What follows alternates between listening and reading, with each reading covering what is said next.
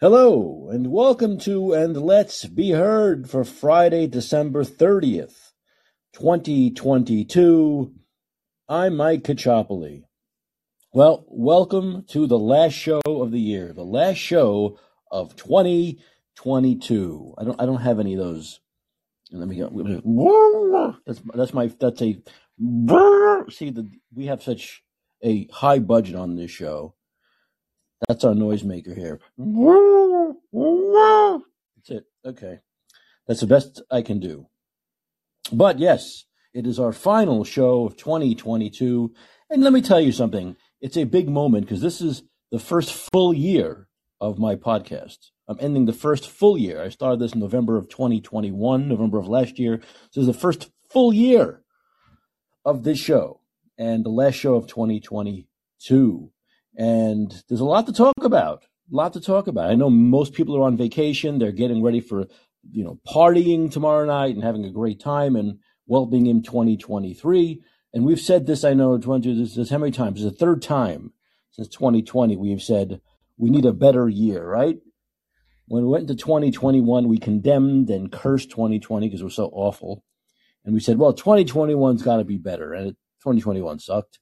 And then we said, 2022 now has got to be better than 2021. 2022 kind of sucked. So let's hope 2023. I don't think I'm being pessimistic. I think the last few years have all sucked. They really have. But we can hope 2023 is better. Look.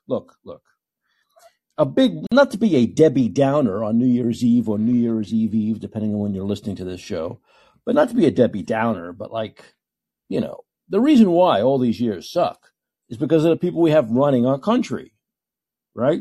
Well, running the world, but certainly running this country. So if we change that, things can get better, which is why I'm hopeful that 2023 will be a little bit better, right?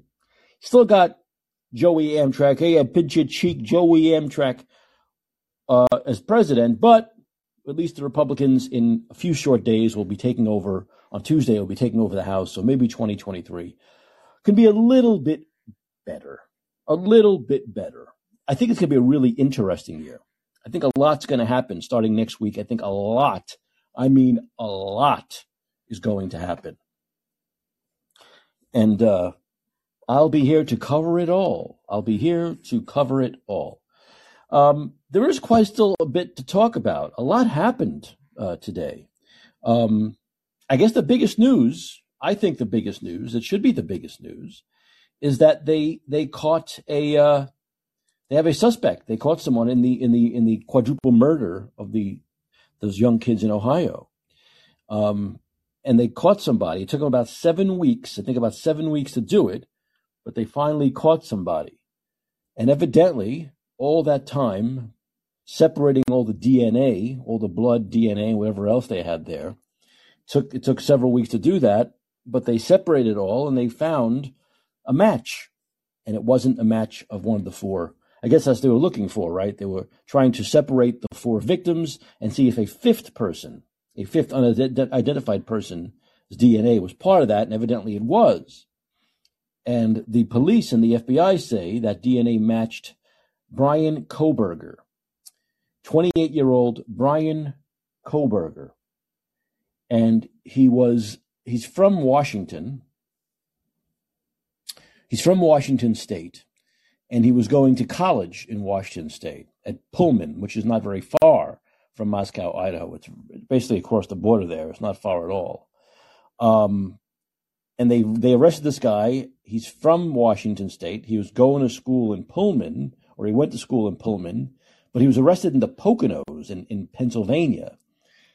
So he was way across the country when they finally found him. It looks like that the crime scene had so much. The crime scene had so much DNA, so much blood, that it took a lot of time. It took a lot of time to sort it all out, and it led to this guy. Now, he was pursuing a PhD at Washington State University. It says here, is that right? Yes, at Washington State University.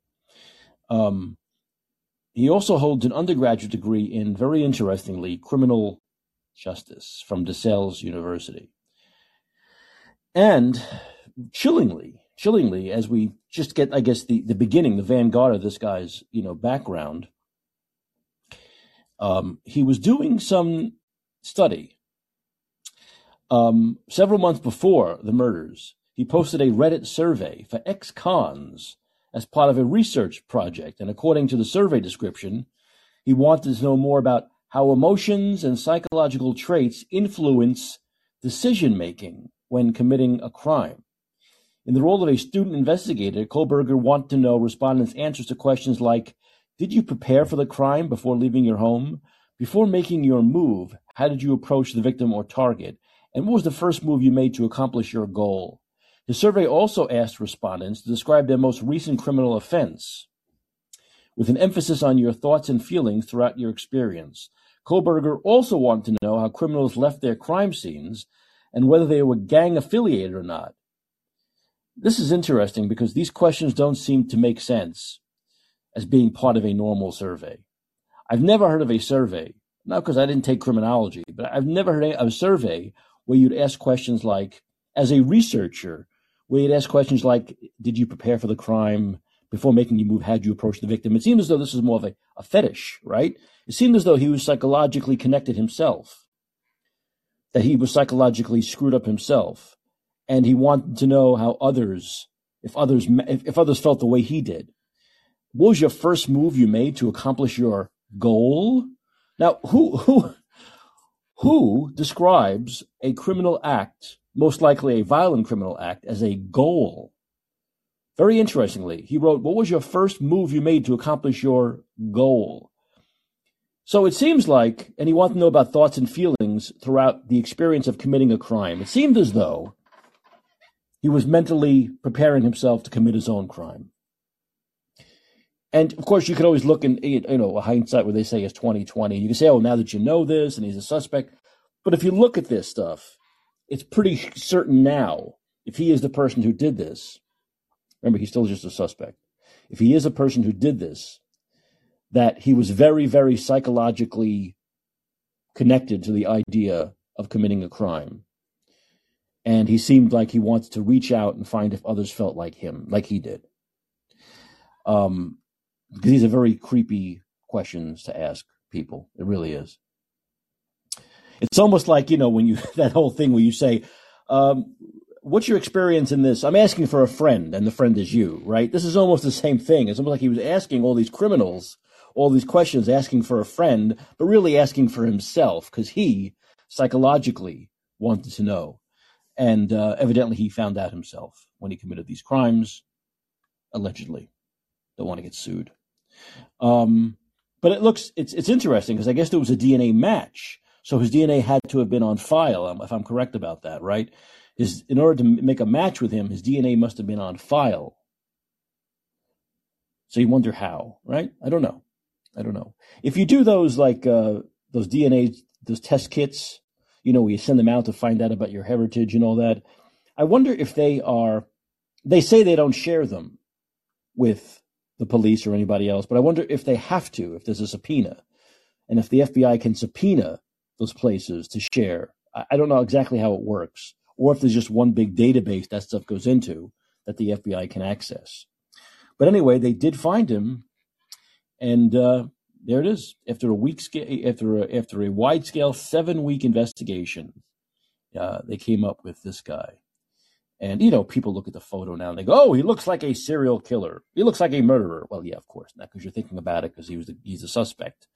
But it's very rare. Does anyone ever, when there's a suspect for a crime like this, does anyone ever say, "Oh, that photo, they look so good looking"? It's hard to believe. They never say that, right? They always say, "Oh, that's obviously the killer. Obviously him. He obviously did it. He looks like a killer." This is all, of course, psychological suggestion, right? This is all suggestion. We now know that he's a suspect, so of course he looks like a killer. But we'll see where it goes now. Now the investigators want to know more about him. So if they want to know if you know more about this person, get in touch with them and maybe find out if they can find out the reasoning behind this. If there was a reason behind this. Because when you look at all the evidence that was leading up to this, all the experts said, he probably knew the layout of the place. So if you know the layout of the place, it's certainly not a random crime. So you wonder, had he been at that house before? Had he been trailing these kids that night? Had he been planning this all along? Maybe, based on those questions he asked several months earlier in the survey, maybe he was looking for prey, right? Maybe he was planning this. He also seemed to have, very oddly, you see, Kohberger also wanted to know how criminals left their crime scenes and whether they were gang affiliated or not. So once again, it's almost like he was trying to find out from experienced people how to plan this. Interestingly, after he was booked at Monroe County Jail, he reportedly asked the police if anyone else had been arrested, per the Independent. So I don't know what that's all about. But this is getting really creepier and creepier, but finally they got somebody, so that's good. So hopefully there's some closure. There'll be some closure here with this. But I'm sure there's a lot to go. And as the investigator said, as the police said, and the prosecutor said, this is really just a new beginning of this chapter of trying to figure out more about this guy and why the alleged killer here and why he may have done these things. But to me, if you look at the psychological profile based on that survey he wrote up, it really looked like he had a fetish to do this, that he was thinking about doing it and wanted to get the feelings of others who have done this kind of thing to see if they matched his, or what kind of thinking or planning would go into committing a murder like this. I don't think that's a coincidence. Like I said, those questions don't seem to be questions an independent observer criminologist would want to ask. It seems more like someone would want to ask those questions if they were thinking about committing a crime.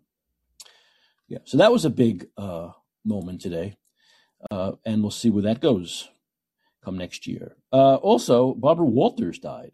I didn't realize Barbara Walters was 93. 93 years old. I had no idea she was that old. And so she died, yes. And, I've talked about, the lack of real journalism on this show many times. And, Barbara Walters really, you could say, was kind of one of the last remaining real journalists. Now Walters, I don't think it was like a mystery, right? She was on The View also, right? So it was no mystery that she was left, that her politics was left.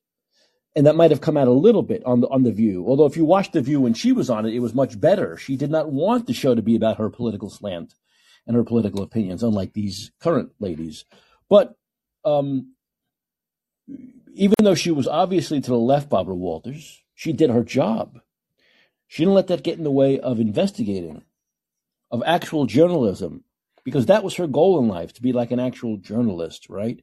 To do real interviews, hard-hitting interviews, in-depth probing interviews, whether the person was a conservative or a Democrat or a Republican or a celebrity or not, whatever it may have been, she wanted to do an interview, a hard-hitting interview, a probing interview, real journalism, and find out the real facts when it comes to stories.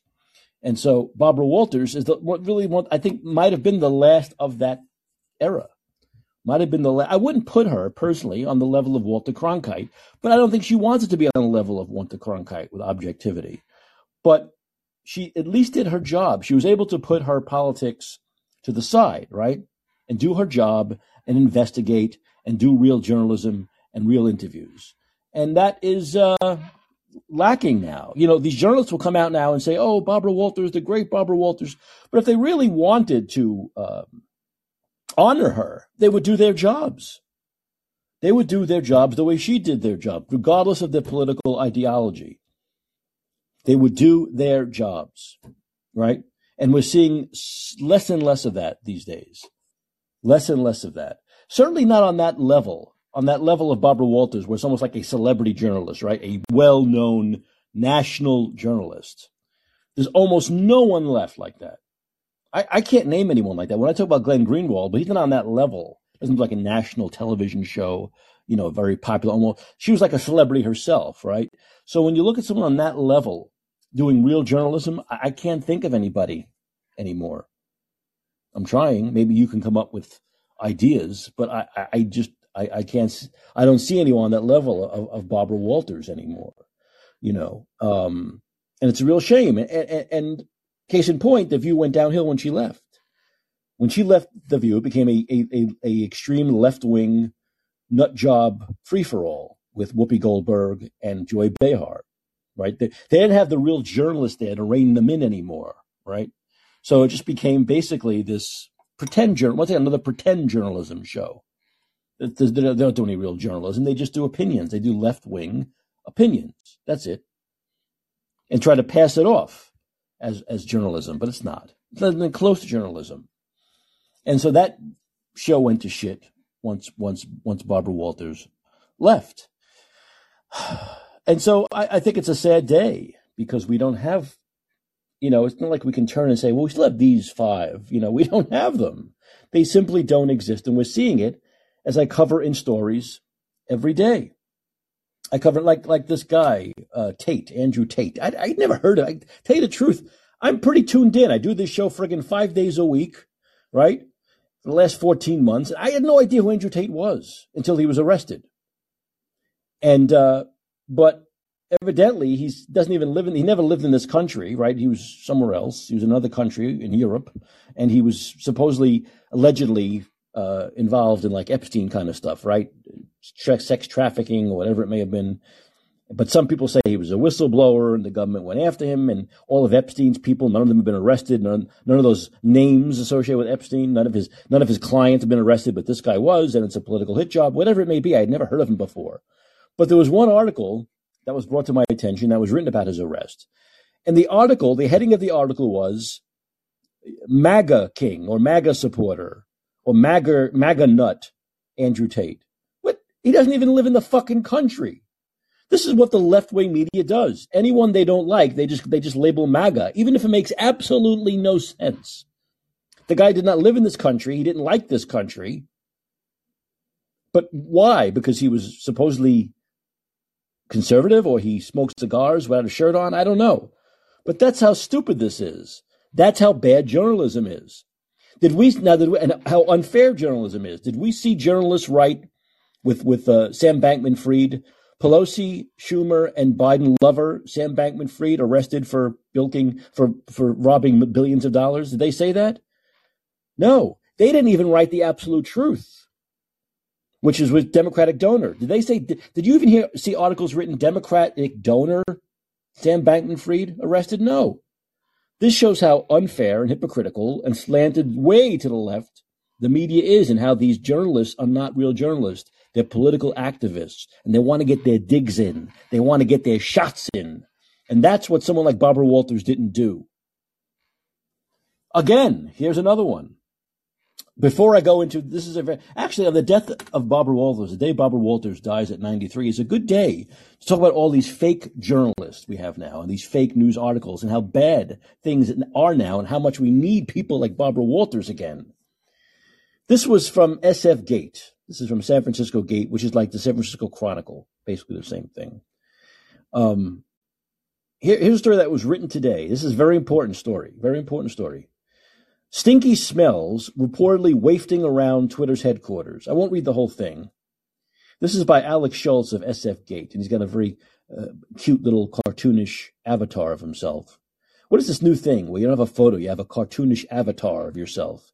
Does it match cartoon journalism? Journalists don't even have real photos of themselves anymore in their byline. They have these cartoonish avatars that look like they were drawn by, what's his name, that does the Family Guy. Elon Musk has reportedly conjured a brilliant plan to disrupt the tech sector and keep his workers focused, cut janitorial services, and slowly unleash a motivational stench across the hallowed halls of Twitter's San Francisco headquarters. The San Francisco offices have been slashed from 4 floors to 2 and have been without janitorial services for nearly a month, according to a new story from the New York Times. Oh, wow. Talk about fake news. The janitors in question went on strike in early December, requesting better wages, and Musk responded by getting rid of them altogether. Result, according to the New York Times. The office is in disarray, with people packed into more confined spaces. The smell of leftover takeout food and body odor has lingered on the floors, according to 4 current and former employees. I'm sure they were all former. Bathrooms have grown dirty, these people said. The remaining workers are reportedly bringing in their own toilet paper, too, an act of insubordination that does not align with Musk's apparent vision for a stinky, smelly workplace. And this goes on and on and on and on and on and on. Now, this is a city that I live in. These headquarters are about a 10-minute walk from where I am right now. This is a city that I live in where people literally, I've seen them pissing. I walked down my street the other day. This is Lower Nob Hill, a pretty nice area. I was walking down the street a couple of days ago, and this guy was literally pissing. I almost walked into his piss stream right in front of me, like at 8 o'clock at night. Like 8 o'clock at night. People actually are shitting in the streets here. They squat and they take dumps in the middle of the street here. Small businesses have closed. At least half are gone. Every day we're hearing about another business leaving. Corporations are moving, and Twitter will be one of them. People are leaving in the hundreds of thousands they're leaving. Kids are dying of fentanyl. Kids here are dying of drug overdoses, suicide, and fentanyl poisoning because of the open border and the politicians here who love their illegals. And this is what they write about. This is what they write about. Remember, this is on the heels of them writing about people sleeping in Twitter headquarters, people having cots and rooms for people to sleep in. So this was the 1-2 punch of people sleeping there, and it's smelly. Now you're telling me Musk derangement syndrome isn't a real thing? Not only is it a real thing, it's another illness. It's a psychological illness. We've seen how Trump derangement syndrome has fucked up so many people's brains. And now we're seeing Musk derangement syndrome, and that's fucking up people's brains. And we're soon to see, once Ron DeSantis announces he's running, how DeSantis derangement syndrome will be fucking up people's brains. So we had TDS, now we have MDS, and we'll soon have DDS. It's like a dentist. But this is what they write about. This is simply what they write about in a city where crime is through the roof. Let me tell you something. I don't go out that much. I really don't go out that much because there's nothing to do here. It's a boring city of boring people. It's dirty. But they won't talk about dirty. They'll talk about Musk headquarters. They don't talk about the fucking city being dirty. The city being a filth sewer. They didn't care about that during COVID. They want you to wear masks and stand 6 feet apart and close your business. But they didn't talk about the people shitting and pissing in the streets during COVID. That was okay. It was fine. The people who don't shower for 8 years, pissing and shitting in the streets, that's okay. That's okay. All of a sudden we're worried about hygiene when it comes to you and I having to wear a mask, not being able to open our businesses. But this is what they write about. This is how insane it truly is here. This is how insane it is. And when they drive Elon Musk and Twitter out, it won't hurt these stupid fuckers at the SF Gate or SF Chronicle. It won't hurt them. They'll continue to get paid, probably more than they should, and continue to write fake news stories. But it will hurt the city because we'll lose jobs. We will lose jobs. We will lose income. We'll lose all the taxes that these exorbitant taxes they have to pay in California. We'll lose all that too. But once again, the people in charge of the people who are making this happen don't care. The politicians, the journalists, whoever it may be, they don't give a shit. It's not going to hurt them. They're liberal, elitist scum who are above it all, who like to point fingers when they should be pointing fingers, of course, at themselves.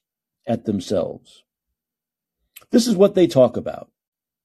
They talk about Trump's tax returns, not 15-year-olds dying of fentanyl poisoning. Do you see that actor, that young actor? He was like 20-something. That's another thing that's going crazy. All these young people are dying out of nowhere. They're dying either from we know what they're dying from. They're dying from the vaccine or they're dying from fentanyl. So most of these young people who are dying out of nowhere are dying from fentanyl poisoning and the vaccine poisoning. That's what they're dying from. But they don't talk about that. They don't write those stories. They write about Trump's 4,000-page tax return 2 years after the guy hasn't even been fucking president anymore. 2 years. The guy has not been in the White House for 2 fucking years. And they're still talking about January 6th from 2 years ago and his fucking tax returns. That's what they care about. Not kids dying from fentanyl poisoning. Not illegals taking over the country. That they don't write about. Those are real stories.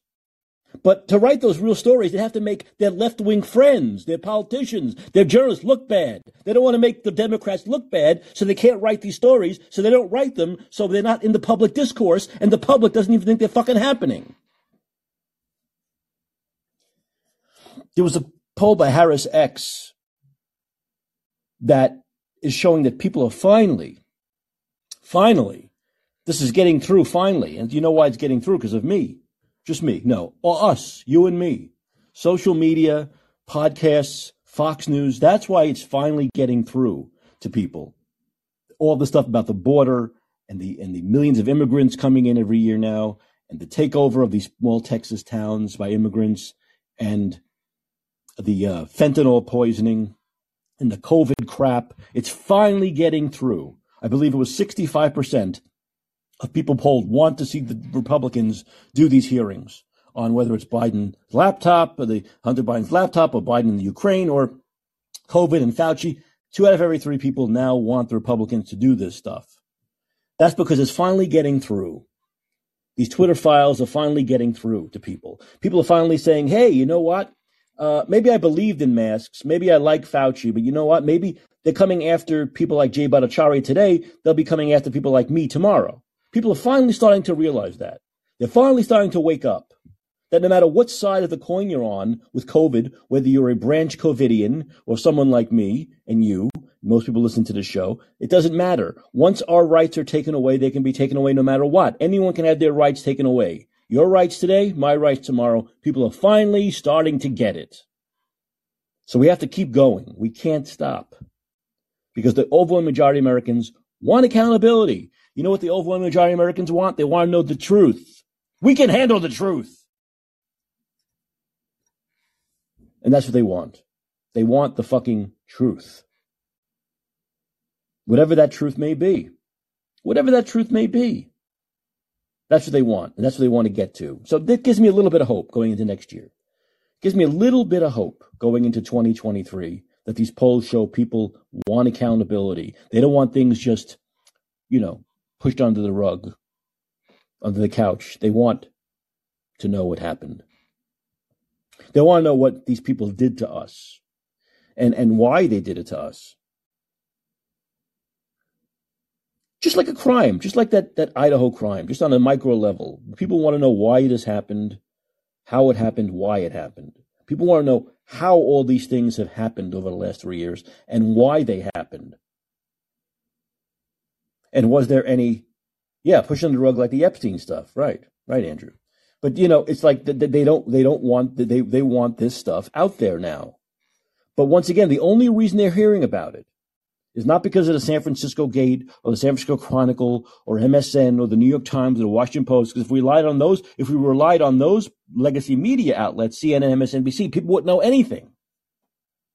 But because of us, because of these podcasts, because of Call-In, because of Fox News, because of Joe Rogan, that's why they know about this. Come on, doesn't Joe Rogan get better ratings than CNN? People are finally starting to wake up. A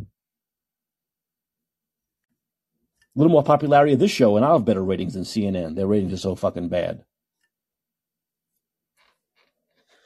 And so on top of this ridiculous story written about the halls of Twitter not smelling good, and I can guarantee you, if I was invited, if I forget uninvited, if I just went into Twitter tomorrow and went in, I guarantee I wouldn't smell a fucking thing. I guarantee you it's all bullshit. And first of all, can't people pick up? Someone wrote on my feed today, can't people clean up after themselves? You need a maid? If Twitter is only down to 25% of its workforce, these people can fucking clean up after themselves. They don't need a maid or janitorial service for a few hundred people a day there. Clean up after yourself. This is not a story. This isn't news. The only story here, if it's true, is that techies are dirty. The techies are they think they're so good, they don't have to clean up. They need to have a black guy cleaning up after them. Oh, but they're so woke. Incredible. So on top of that, the New York Times today writes their by the way, this is the day Fauci leaves. Fauci's about to leave. This is it. This is the end of Fauci. Yeah, right. I don't even believe myself when I say that. Of course, we're going to see him in front of Congress, which I want. But the New York Times wrote a glowing year-end profile of how great Jesus Fauci is. Now, listen to the first. I'm not going to read it. First of all, I'm not going to pay for their shitty paper through their firewall. But just the first paragraph. You talk about creepy. Yet you would think this is a satire written by The Onion or the Babylon Bee. Here it is. This is the first paragraph. The walls in Dr. Anthony S. I love when they use the middle initial S to make him sound even more glorious and important. The wall in Dr. Anthony, what's the S stand for? What's the S stand for? Let's make it up. Shitheel? Dr. Anthony Shitheel Fauci's home office are adorned with portraits of him, drawn and painted by some of his many fans. New York Times journalist, I'll put the quotes in. They didn't put the quotes. Cheryl Gay Stolberg, I bet, starts the love letter article about Fauci. Oh, the love letter. Yeah, right. Without reading anything more, are you already sitting in stunned silence, rubbing your brow, wondering how the heck we got to this place in history? Listen to this. It's just Elon Musk actually wrote creepy to that first sentence. Listen, the walls in Dr. Fauci's home office, that's his home, are adorned with portraits of him drawn and painted. Who's he, Marie Antoinette? We can only hope. By some of his many fans. How creepy is that? How could you write that first paragraph and really consider yourself a journalist? A real journalist who had gone in to Anthony Fauci's office and saw that would really write a good journalistic piece of how full of himself the son of a bitch is. Have you ever heard such a thing? Who has that? Look, I've gone into offices where people have their family, right? They have the portrait of their family, very nice portrait of their family. Maybe a certificate on the wall. I graduated from this university with diploma. All right, okay, all right, fine. Maybe a photo of them with someone famous, all right? And they usually have that there because they're more, interested in the famous person they met than themselves. So they have a photo of someone famous. I get it. That's fine. But to have paintings and photos of yourself. And we've seen this. Actually, I saw a shot of this about a year ago of him sitting in his office. I'm sure it's gotten worse since. And he had this huge, right above his computer, he took up the whole wall, portrait of him. Does that not tell you everything? A real journalist would say, oh, wow, I got to write the psychological profile of Anthony Fauci. But no, they write this glowing thing. Yeah, as this actual journalist writes, don't get me wrong, as I just said this. I'm not against having personal photographs and artwork up in one's home, but to surround yourself with images of yourself in your office, this speaks some kind of psychology I'm not qualified enough to unpack. And a real journalist would say that. A real journalist would walk into that, if you're doing a story about somebody, and say, oh boy, I know where I got to go with this, but not this person. Because she was told by her bosses at the Times to write a glowing piece about Fauci. And you can guarantee in their meetings, if they had one, they said that to her. We want a glowing piece about Fauci for the end of the year paper. Absolutely, 100% guaranteed that's what was said to Cheryl Gay Stolberg. Remember, this is a guy who said, I am the science. When you're questioning me, you're questioning the science. So not only is he the be-all and end-all of the science, but he's such a fucking idiot. He's such a non-doctor, a non-scientist. He doesn't realize that's what scientists do all the time. And real journalists, they question the science. They debate the science. That's what they do. That's what they've done through time. There's never been a time in history before COVID where one fucking guy or one agency said, this is the science, and everyone said, yes, sir, yes, ma'am. Never before COVID. Never.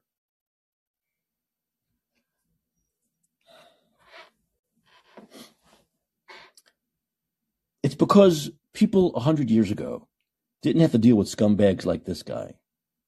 Scumbags like this guy who's a suck up to Big Pharma, or journalists who are suck up to Big Pharma or the left wing. That's why the 1918 flu went away so quickly.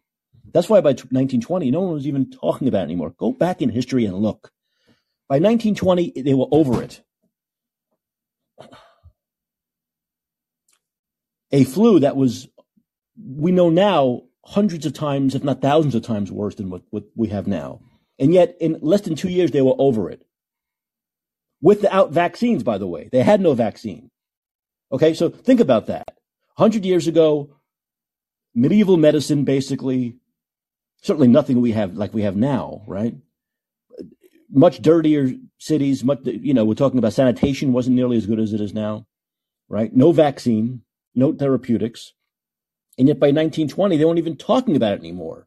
We have all those things, and we're going into calendar year 5 of continuing with this stuff because of people like Tony Fauci. Because he wants to remain important. Because these people want to remain important. That's why. It has gotten them celebrity status. Come on. It's like my argument with the Ukraine war. If it ends, if there's a peace negotiation tomorrow, that's the end of Zelensky's celebrity. That's the end. It's the end of the money machine, right? He doesn't want that. He'll go back to what he was before the war. Nobody knew who the hell he was. When they were talking about Trump making that crazy call with him, that was supposedly crazy. If you listen to it, it really wasn't. No one knew who the hell he was. The war, look, this is a fact of the matter. I don't care what side you're on. The war in the Ukraine made him famous and powerful and rich. And the COVID war made Fauci more rich and more powerful than even AIDS could. So all these doctors like him, they don't want to go away. They don't want to go back into obscurity. They don't want to have to put their white scopes and stethoscopes back on and see real people anymore. They've gotten very popular and they've made a lot of money off of giving speeches and writing books and kickbacks from wherever it may be, big pharma. They don't want to go back to being what they were before. If COVID ends, they go back to being what they were before. The cash cow ends. The 15 minutes of fame ends. This is what you'd have to deal with 100 years ago. That's the difference. These scumbags didn't exist. And if they did, they didn't have the bully pulpit they have now. They didn't have the media they have now that can exalt them to these kinds of incredible levels where a guy has people sending in. Poor, who does that? Who sends in who does a portrait of a doctor? Who does that? You do a portrait of God, right? People do portraits of Jesus. They do portraits of very famous people. They do portraits of famous artists and maybe George Washington and famous politicians of the past. Who does a portrait of a doctor? That's how fucked up this world is right now.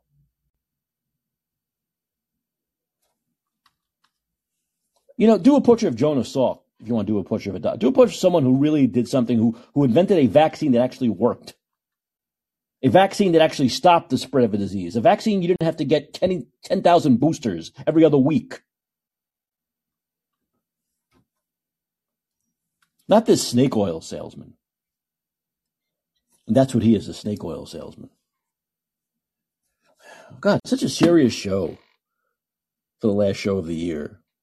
Most people listening right now, it's New Year's Eve or close to it. It's such a serious show. But all these things came down today. Oh, this is a funny one. You want to laugh a little bit? Justin Trudeau complains that never in Canada's history have Canadians treated him with such a prime minister with such disrespect that they are treating him. Disrespect. And I simply wrote, why would anyone treat Hitler with kid gloves? I'm confused about that. Isn't that confusing? Should you treat Hitler with respect? Doesn't make any sense to me. I think they're treating him exactly the way he should be treated.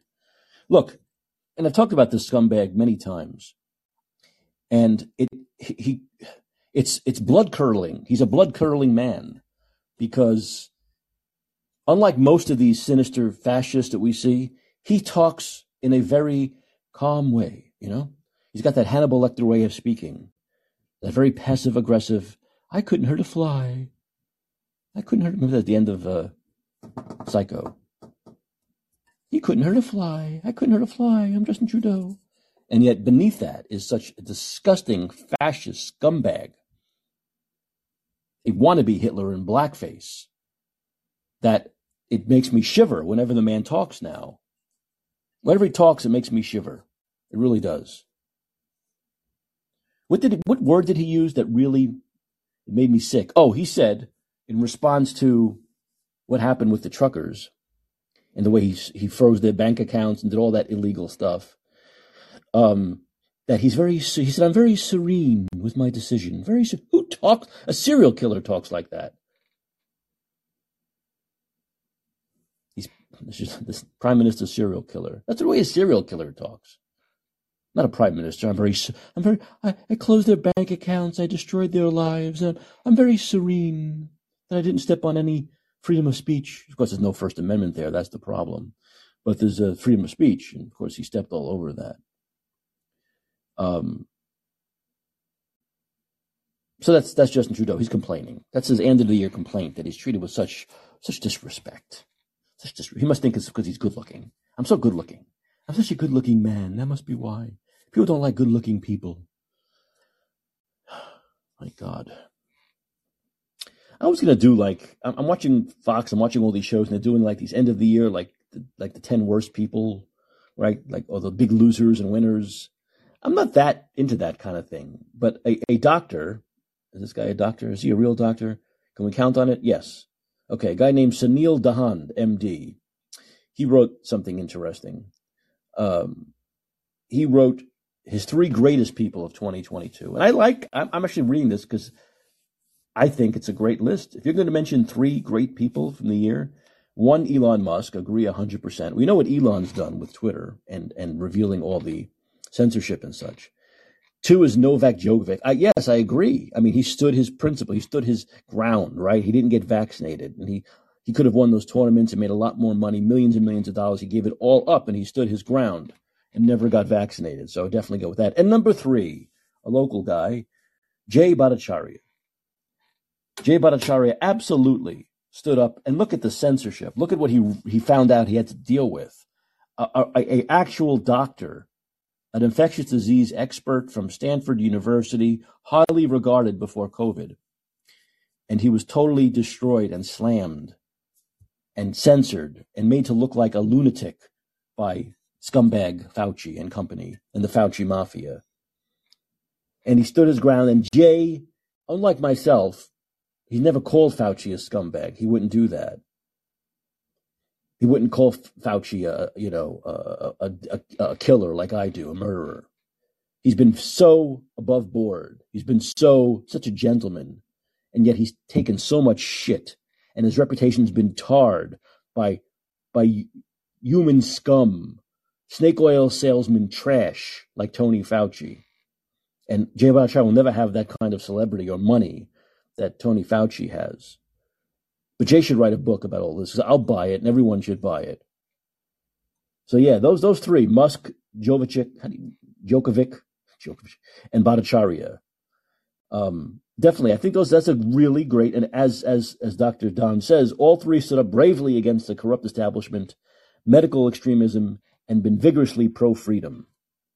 So who are your favorite people of the year? If you have a favorite people of the year, if we want to do that now, if we want to lighten up, maybe the second half of the show, at the end of the show, I'm going to do my 10 best list of films, not people, not events, but my 10 best films of the year of 2022. I'll do that at the end of the show. But if you have any people or events or whatever you want to list, even if you want to have fun and have your 3 best people and 3 worst people, then feel free to call in. The phone lines are open. I don't have to just keep talking. Can. You have a big mouth. But if you want to call in, the phone lines are open, and you can talk about maybe the best and worst events and people of the year. I have a feeling who's going to be on the list of the worst. Sometimes it's even more fun than the best people, right? The worst people of the year. Okay. Bill, you took the bait, Bill. How you doing? Well, I think we got to talk about Dr. Fauci Mafia. the mobster, Dr. Fauci. Unfortunately, Big Pharma and probably 90% of Congress in bed with one another, I would imagine. We'd have to follow the money. I don't think we're ever going to see that. In other words, usually what happens when Congress investigates something, nothing. If we don't get full disclosure, number one, things get redacted, or I'd be very surprised if at the end of any congressional inquiry, Fauci or anybody's hung out to dry. First of all, none of this happened without a lot of Congress people on both sides of the aisle knew what was going on. Remember when you go way back to, who were the two right-wingers way back to 2020 January? There were meetings where they were being prepped, and they were on some committee. I'm trying to remember because it goes back a couple of years. And then they made financial stock trades and stuff like that based on insider information they got regarding what was going to happen with the vaccine and the rollout. Do you recall that, Mike? Yes. And so we're going to see that on both sides of the aisle, obviously, Yeah. And which, there'll be it's going to be spun in such a way, I think, where just like we have Rand Paul when he would confront Fauci, and you see this tense battle. It's like it's all part of the three-ring circus. I'd be very surprised if we actually got any real action. Do you follow me? I'd like to see something, and maybe, people might be, because there's always going to be the counter narrative running. Do you see what I'm saying? Well, we were learning, and, it evolved, and so we adjusted with it, and boy, the vaccine did save so many lives. And there's going to be that narrative, whereas people like you and me are like, we can point back into the NIH Open Access Medical Journal, their own library, PubMed, and go, no. You had studies in 2005 that showed that chloroquine worked and was effective versus coronavirus. Do you follow me? What about that 2010 periodical that showed how zinc and zinc ionophores? You see what I'm saying? Safe and effective. If you want, I just thought, while you're talking, I'm thinking off the top of my mind about these. Since we, the best and worst things always happens at the end of the year. I think the worst three people off the top of my head are basically the same people. I can call them the worst three people of the last 3 years, not just the last year. But you're talking Fauci, he'd be top of the list, right? How about that horrible Boris guy, the CEO of Pfizer, Albert Boras? He's a horror show. And what about Klaus there, Mr. Schwab there? I mean, those three, I think you would say those are like the worst people right now of the decade, aren't they? I mean, the first 3 years of the decade, they are the worst. They've been consistently the worst, I think, in the last 3 years. And it's interesting. Well, if you listen to Klaus Schwab, when he talks about, I'm very proud of Macron and, Trudeau and how we've penetrated world governments with their young global leaders, he tells you how freaking corrupt it all is, how they penetrated world government. And basically, of course. But this is how bizarre it is. It's like watching an episode of The Twilight Zone, right? It's all happening, and if you have enough eyes to see and ears to hear, you go on the World Economic Forum site, you listen to Yuval Noah Harari, like talk about a little creepy monster that guy is, right? But I found videos on BitChute, right, where when he had hair, and he's literally he's using the words the useless eaters. You know what I mean? Referring, literally. And then of course they kind of change it to the useless workers. In other words, as AI gets more and more evolved and more jobs are taken over by artificial intelligence, blah, blah, blah, blah. But then, of course, the Internet of Bodies, we know what's coming, Neuralink and Internet of Bodies and the Fourth Industrial Revolution, and you'll own nothing, have no privacy, and be happy. I mean, you start hearing this stuff when humans become cyborgs. I mean, it's all on the freaking site. These people are freaking megalomaniacs and freaking absolutely insane. You know what I mean? But this is what they have. They're moving in this direction. Do you follow me? In a big way. And this is the future, and there'll be these, digital passports. Didn't you remember not long ago hearing about the G20? Oh yeah, the G20 meaning the global passports, and they're not done with this. We talked about the 2025 Sears, in other words, this is going to, one thing after another, and we're going to keep seeing this and seeing this. It's all about ratcheting up the control, crushing the small businesses, which 63% have closed permanently so far, according to the statistics I heard. And I had the own experience with, I told you, the Spoken Wheel, which got foreclosed on the business building, behind in taxes. In the CARES Act, if you're buying your taxes 2 years or more, you were not eligible for CARES Act money as a small business. Do you follow me? Absolutely. Yeah, exactly. Do you know anything about this Andrew Tate guy? No, tell me about that. I haven't been following. You see, no one really knows. It's really amazing that no one, and I know a lot of people like you and other people who really, read every day of stories every day and really in tune to what's going on out there. And almost nobody I know had heard of him until 2 days ago, when he was arrested, and supposedly for human trafficking and such. But there's also something going on with him and that Greta Thunberg thing, where maybe he was supposedly not a climate alarmist, Andrew Tate. He wasn't like a climate alarmist kind of guy. And because he wasn't a climate alarmist kind of guy, I think Greta Thunberg went after him. I thought they had like some kind of a spat, him and Greta Thunberg. And everyone's saying, of course, that Greta Thunberg. Now, here's another one, Greta Thunberg. What the hell is this?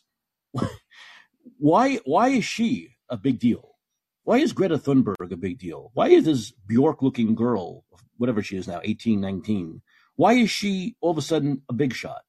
So is this another example of basically someone just getting popular based on bullshit? Like Fauci got popular based on COVID fear and hysteria, and Greta Thunberg is getting popular based on climate fear and hysteria?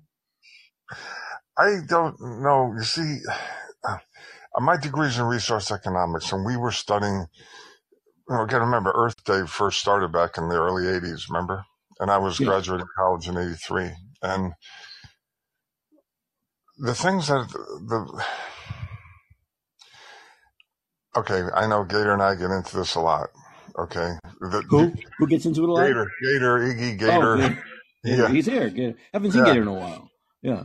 Okay. Well, there's something called the polar vortex wobble, and due to the warming of there is a lot of theory that due to the warming of the poles, we have a weakening of the jet stream and a slowdown of what's called the AMOC, which is underwater Atlantic movement of water. It's like what did I call, like a conveyor belt of water. Conveyor belt, yeah.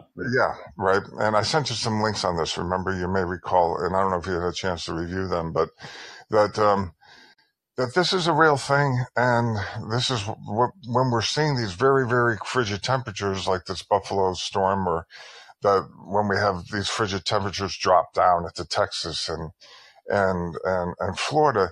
It's due to this slowing down of the underwater currents. Right.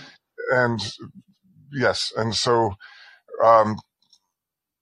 warming of the poles causing a lack of temperature differential, which slows the currents down. And so these dips we're seeing, without getting into the science real deep, are really reflective of climate change. Okay, let me just. Well, I agree. I see what you're saying. Now, the climate change with me, it's almost like the Second Amendment with me.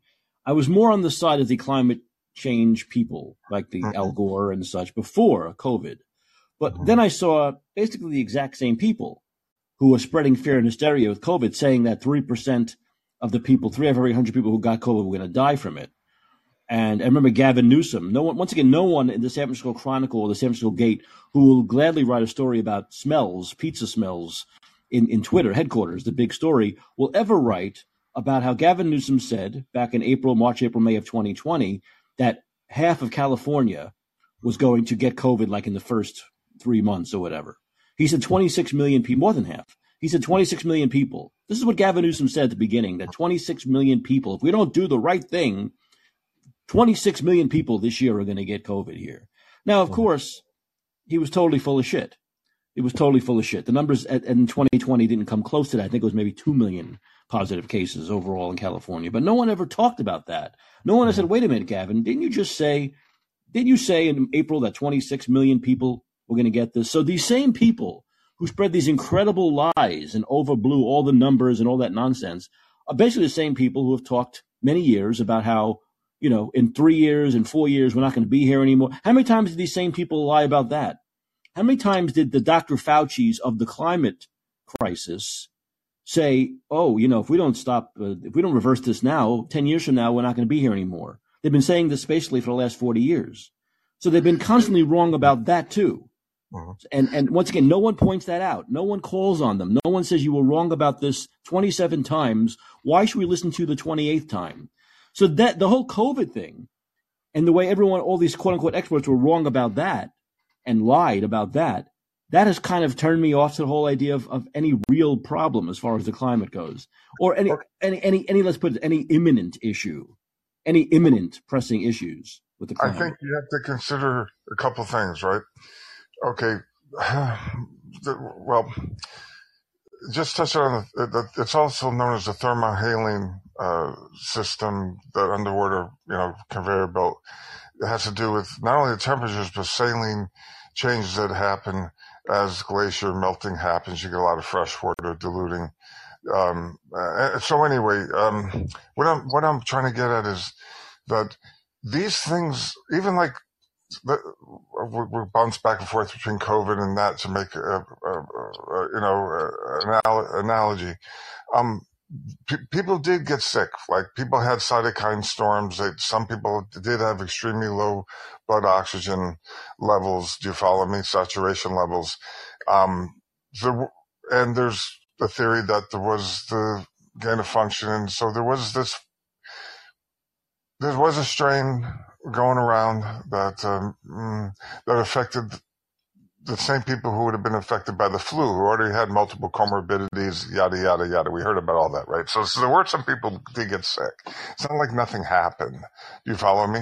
And then, of course, it was exaggerated, of course. And then there was medical malpractice, straight up, in my opinion, because for those people, there was earlier, obviously, protocols like American Frontline Doctors, Frontline COVID Critical Care Doctors, that they had, that they could have been using the repurposed drugs, yada, yada, yada. So then we had remdesivir. I'm just trying to give a quick thumbnail version, and that was kicked out of the Ebola trials because there was such a high level of renal failure rate. You see what I mean? So it's not like nothing was going on. You know what I mean? People died. I lost 2 people when I believe it was due to the vaccine, went after the second shot. None of them had any major comorbidities. One was 50, Chris, who had the bike shop, and then Krista, my stepsister's daughter, at 38, died in her sleep. So, so there was effect. Now, put a pin on that for a moment. There have been people who have suffered from extreme weather events. Do you follow me? Yes. So. And it seemed to be like I was talking to a guy today, for example, who's does a call-in. There's a smaller group that does call-ins, and that do shows every day like yours. But they're smaller.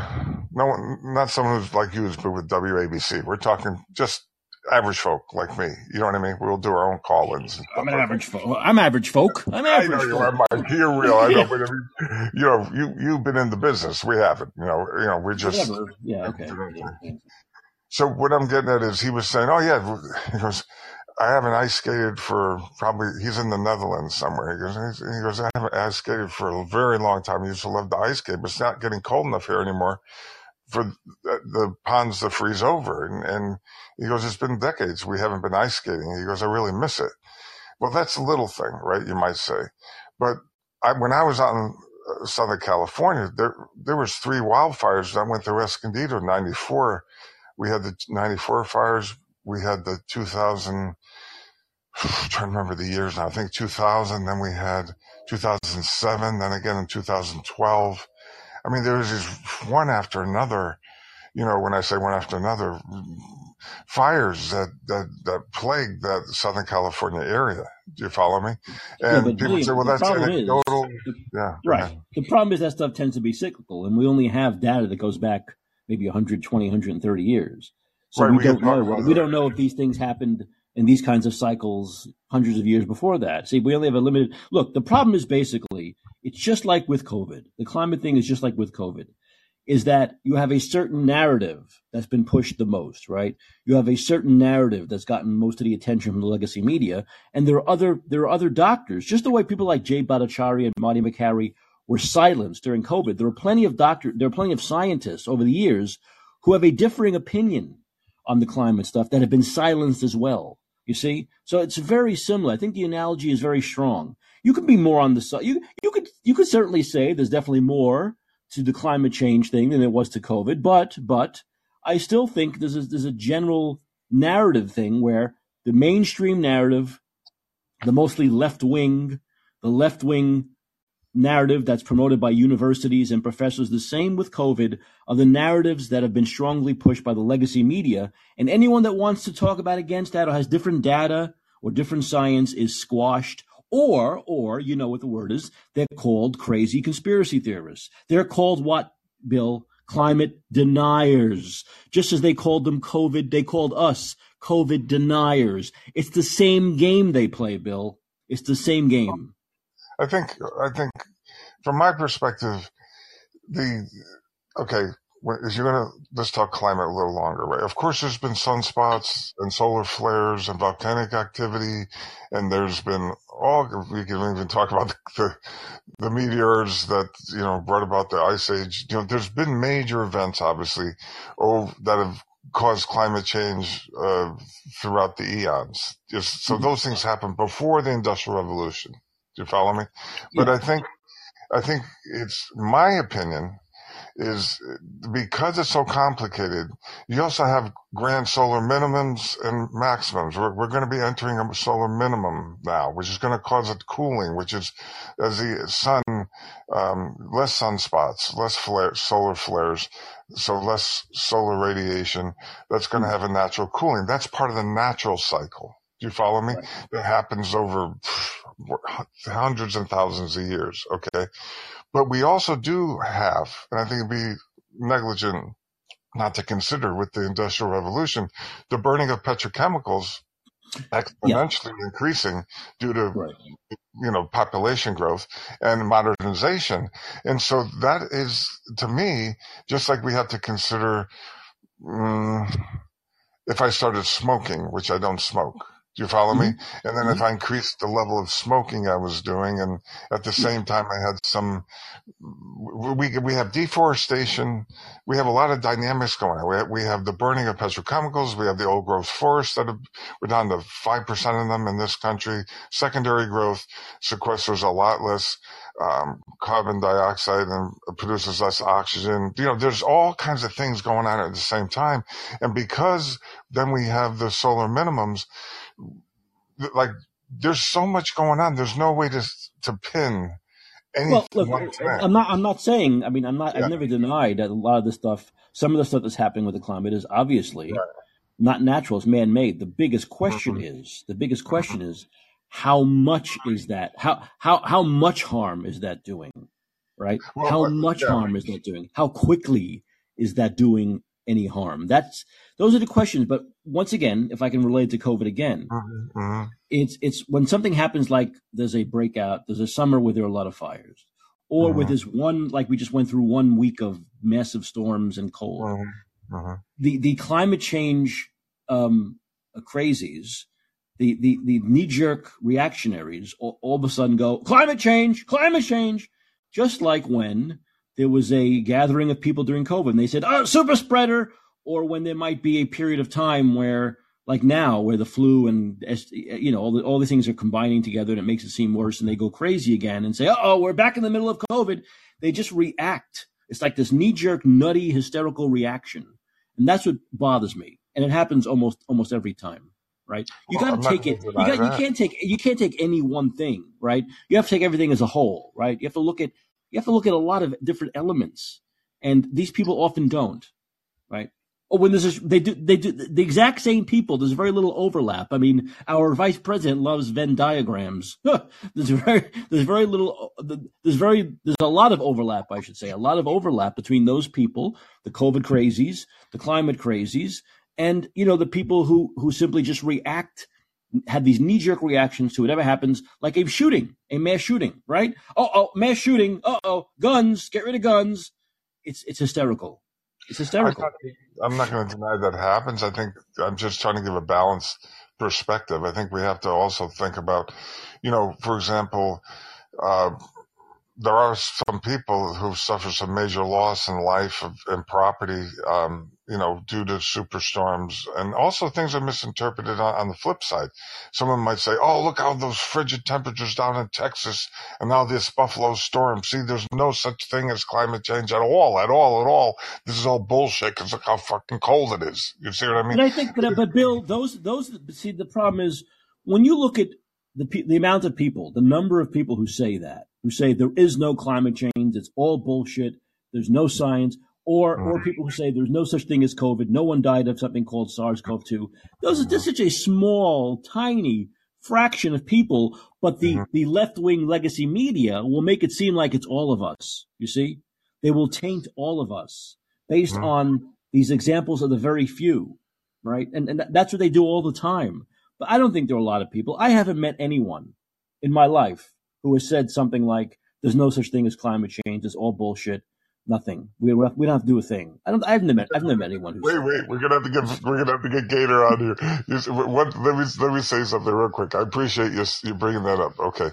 The thing is this, right? What I try and do just to make a giant step forward, since we're never going to know because we're going to have these solar minimums, and there's something, of course, called the when you have a lot of sediment and particles, like after a volcano, for example, that creates like a blanket of some sort that reduces solar radiation. Do you follow me?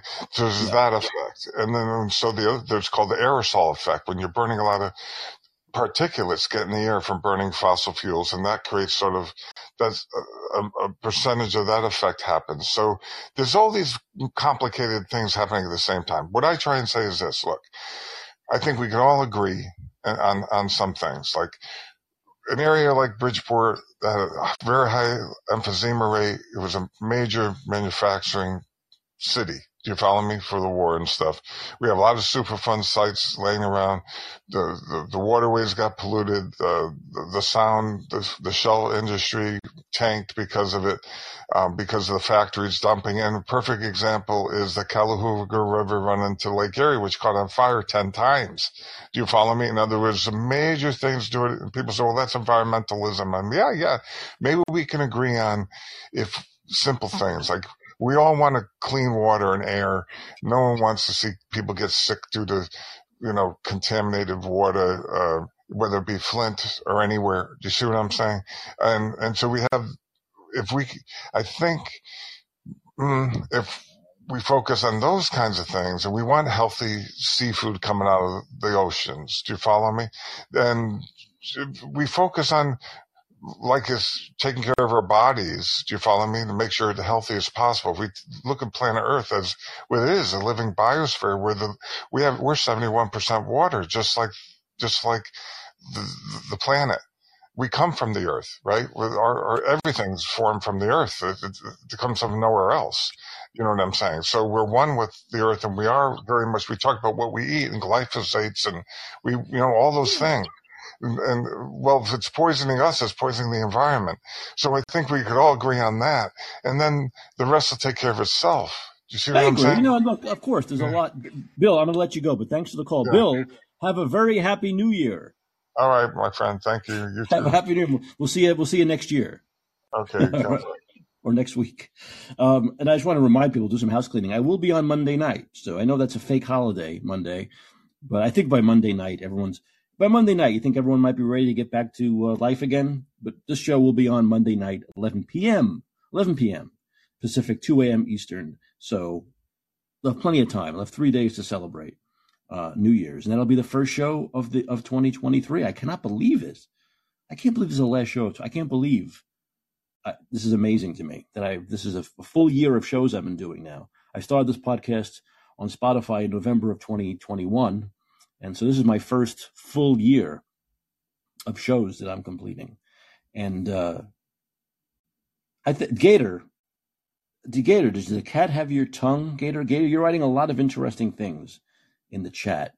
If you'd like to come on and talk, if you want to talk a little, there you are. Good. You see, I had to, really get you out of your. I haven't heard you from a while. Hey, Mike, how you doing? Did you have a good Christmas? I had a great Christmas, and I'm looking forward to some champagne later. Good for you. Yeah.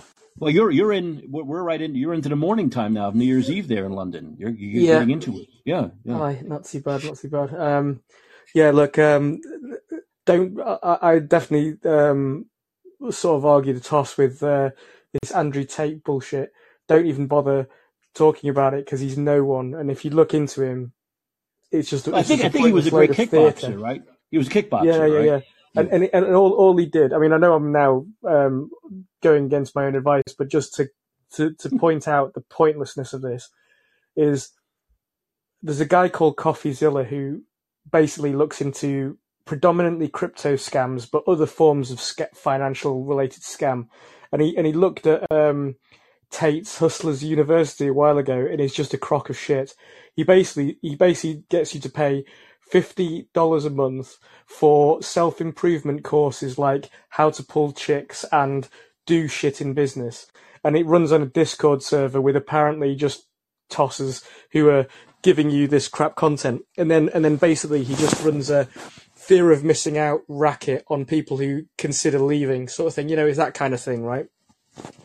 And so basically, every photo I've seen of the guy is him shirtless smoking a cigar on the beach. Yeah, that's just sitting out on YouTube saying, "I'm rich, and if you pay me $50 a month, you can get better at life and rich." It's like, well, that's just a standard scam, right? So all he's done apparently is just said on Twitter, "I have 33 cars. Here's the engine size of my Lambo, and here's the Ferrari thing," and he just sent that to Greta Thunberg. I mean, it's just a bullshit. It's just a piss poor way of getting column inches, isn't it? That's all it is. He's just saying He's just saying outlandish stuff for column inches. But you can't be arrested for that. Why did they arrest him? No, he's been arrested apparently because the Romanians, along with some other possible police forces, have been investigating his activities in possible human trafficking, because apparently he's essentially running a pimp racket out of at least one building in Romania where he's exploiting cam girls and stuff like that, and that's it apparently. So on a very simple level, he might just be a fucking pimp. And if he is, and if this is just an example of the law actually working against finding him out as a pimp and then going and pursuing him, good for the law. He might be that much of a fucking tool, really, to just have been literally pimping women. So what? I think prostitution should be legal. I'm once again, I don't know if that's the whole story here. I doubt they'd arrest someone these days for being a pimp, would they? I mean, trafficking is. He's being accused of trafficking, which is more than that. So we'll just have to see how the court case how it plays out. We'll talk about this. But, I would never. I don't believe anyone should be. If Andrew Tate is a pimp and a trafficker, he should be banged up for that. Yeah, I've seen some of the things. Some of the reports are. And I've heard people saying, well, women were doing crazy things. But then there were reports these women wanted to do these things. They gladly did it for money. And so I don't know. We'll see. I've been a little nervous. I haven't talked about this ever on my show, but maybe we will next year. It's this whole idea of trafficking, the difference between trafficking and women or men doing these things because they want to make money because they're adults, right? And they can make their own decisions as adults. And I think that line has been blurred a little bit now. I've seen a lot of people who, be gung-ho against trafficking, where they seem to really sometimes cross the line where they go after sex workers. We're talking about legitimate sex workers who do things, but do it because they want to do it for work. whether they do it on their own or work for an escort agency or a pimp or whatever it may be. So I don't, once again, I'm no expert on that. Obviously, when someone's of age, when they're legal, I kind of think that as adults, they should be able to do what they want. They shouldn't be forced to do anything. So what you're talking about basically is forced prostitution. I have to be honest with you. I don't know how that works. Okay, look, I'll give you two examples of how this works. Go ahead. One of them is a story recounted in a book called Slave Girl, written by a woman called Sarah Roberts or something like that. And you can find her even now. I mean, 25 years after she wrote the book, there's relatively recent video footage of her showing how damaged she was. At 17, 18 years old, she didn't have a very good family life. She wasn't close to her parents, decided to try and, she answered basically a job ad, to be essentially kind of like an au pair type English teacher over in Holland. So she ended up going to do this, right? So she independently travelled over to Holland, was met by a man and a woman who claimed to be the people who were setting up the job for her, right? Or who were going to employ her. And basically, once she got into their sphere and they put her in a car, the bloke pulls out a gun and essentially says, right, you're mine now, and you're going to do what I tell you. He was the pimp. The other woman was under his control and was a heroin junkie. And basically the guy took control of Sarah, put her under the watch of this other woman, I can't remember her name, and basically forced her into prostitution and into heroin dependency. And she ended up in the windows on the red light district in Amsterdam, right? Now, she was there for years. I mean, I'm talking years. And also, she was intimidated, continuously under the control, intimidated by a guy with a gun. And also, she actually ended up being traded by him into the possession of a crime lord, Serbian or Czech, I can't remember now. And one day, when she thought, I think she'd tried to escape, but I can't remember the exact details now, but basically it hadn't worked. And one day, she'd made contact with a couple of police who had seemed sympathetic, and then in another period, 8 coppers turned up into her booth and absolutely gang raped her, right? Which basically told her that the police are in on this, right? And it destroyed all her hope, and she was just a slave. Now, it even got so bad. I'm not joking when I say this. I've read the whole book a long time ago. She was in circumstances under the control of these crime laws where she was essentially being forced to perform sex acts with another woman. I think she was Thai, and obviously being observed by people all around her. And there was like a red dot of being filmed. And then somebody blew the head off the Thai woman, right? Literally, she was forced to be in a snuff movie, right? Awful.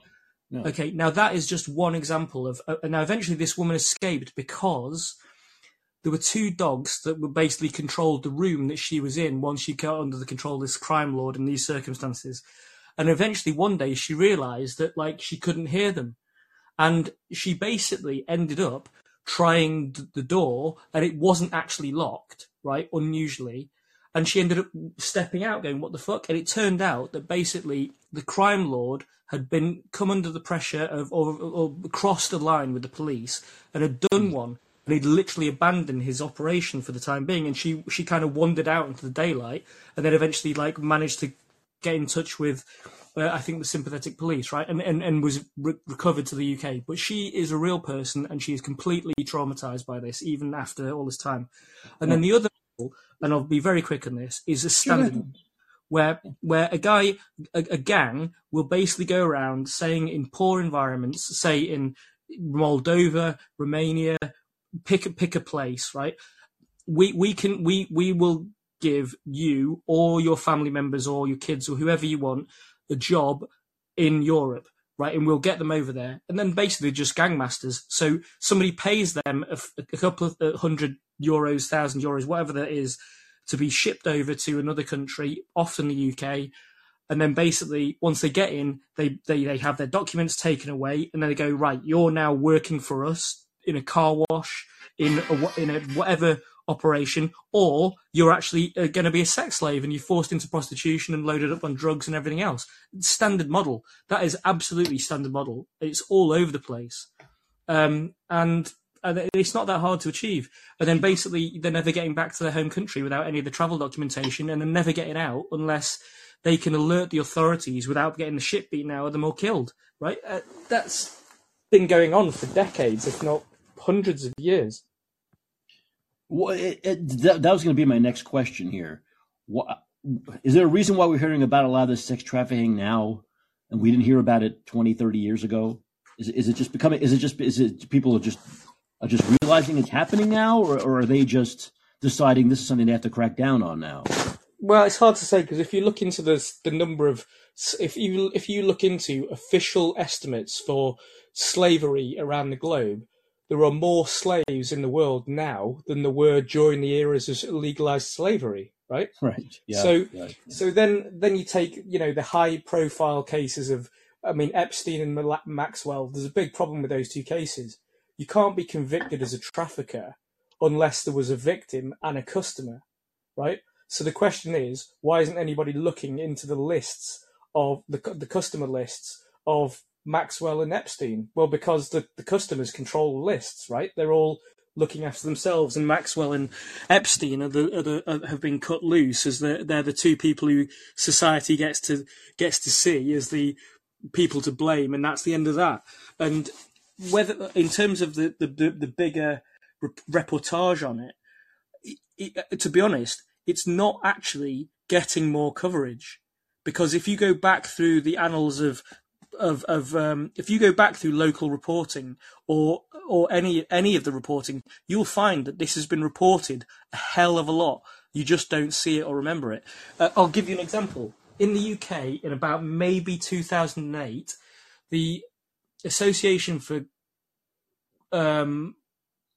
something or other police officers, ACPO, the top level ACPO, police officers, literally issued a statement in the Times newspaper, I think, saying, based on everything that we can do with surveillance technology at the moment, we estimate there's between 250 and 500,000 machines in the UK who have accessed illegal, obscene, basically paedophilic material. But because there's so many, we aren't going to do anything about it because there's too many people for us to prosecute. Now, why, as a chief police officers, would you state that at all? Because, unprovoked, they just issued this statement through the papers.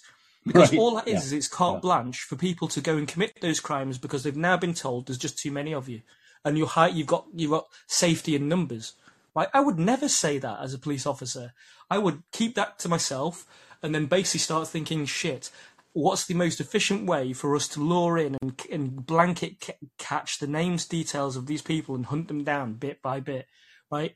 That's what I would do, but I wouldn't do what they did. That tells you there's something systematic, and systemic in this phenomena, right? And then when you look into reporting just in the UK of abuse, abduction, and sex trafficking, and so on and so forth, it repeatedly involves people high up the food chain. And, it's just a question of what do you want to look at and how hard do you want to do any research. And once you start doing it, you find a lot of cases. And it's consistent, and the methodology is relatively consistent as well. Yeah, it's just, I understand that. But, obviously, when it comes to Epstein's list, some people would say that those names on that list are so high up that they won't go after those people, that they'd rather go after Bill Gates is all over it. They'd rather go after this guy Tate than go after the names that are on that list. And look, let's face it, you have the sex trafficking, right, that Epstein was doing. And then you have with Maxwell, and then you just have people who could say, well, I benefited from, but I didn't know what was going on. I didn't know anyone was being forced, right? You could play dumb, right? Yeah. And a lot of those people on that list will simply play dumb. They'll say, I thought he was a stand-up guy. I didn't know he was, unless you can prove, right? Unless you can prove they knew what was going on, what they were partaking in, you really can't charge them with anything, can you? Yeah, exactly. Just deny everything and then basically wait for them to turn up the proof that you actually did anything. And look at Bill Gates's interview where he's challenged by the PBS interviewer about his relationship with Epstein. He literally evades most of the questioning, essentially sort of makes vague denials. And then literally at one point he just says, well, he's dead now. And that's his answer to shut down the argument. And also, he's looking off camera at a handler, at his press burst or whatever, basically an objection and hoping that they will get shut down. And I then know, he but literally says, well, he's dead now. Well, and if any journalist worth anything, and they're not worth anything anymore, would say, "But you're still alive." I mean, was that the excuse? Did the Nazi prison soldiers the excuse that Hitler was dead? Did that absolve them? It's just so stupid. These people are so dumb. But Bill Gates is a slimy, garbage piece of shit. I mean, basically, that's what he is. I can't come up with any highfalutin words. He's a psycho. He's a psychopath. But one thing you should take into account, though, I think he's done a 2023 year to come video. You need to take that video. You need to take what he said, and you need to map out the big picture moves he's describing, and then make a bet in your portfolio. Not all of it, some of it. Position some of your portfolio in the areas that he's just said. He is literally just giving you essentially the direction that markets are going to move in, because he's going to make, he and people that he's connected to and all of the influence peddling that is connected through there is going to make some of those events happen in 2023. So just position some of your money to gain from that. That's important to follow things like that. But also, you have something to say about Greta Thunberg. You have some insights on Greta. Well, look, why would anyone listen to a non-expert 19-year-old about shit? Right? This is ridiculous. She bunked off school. Well, that's not a good idea for anyone, right? Mm-hmm. And then she runs around going whinging, right? She makes false statements about technology that she doesn't understand, like going around saying nuclear technology is not viable either because it's absolutely filthy. Well, actually, it's the carbon cleanest form of energy generation we've got. It doesn't have to produce weaponry, and it doesn't have to. There are types and versions of nuclear that don't necessarily have to produce anywhere near the level of dangerous spent fuel if we want to invest in those types of technology, right?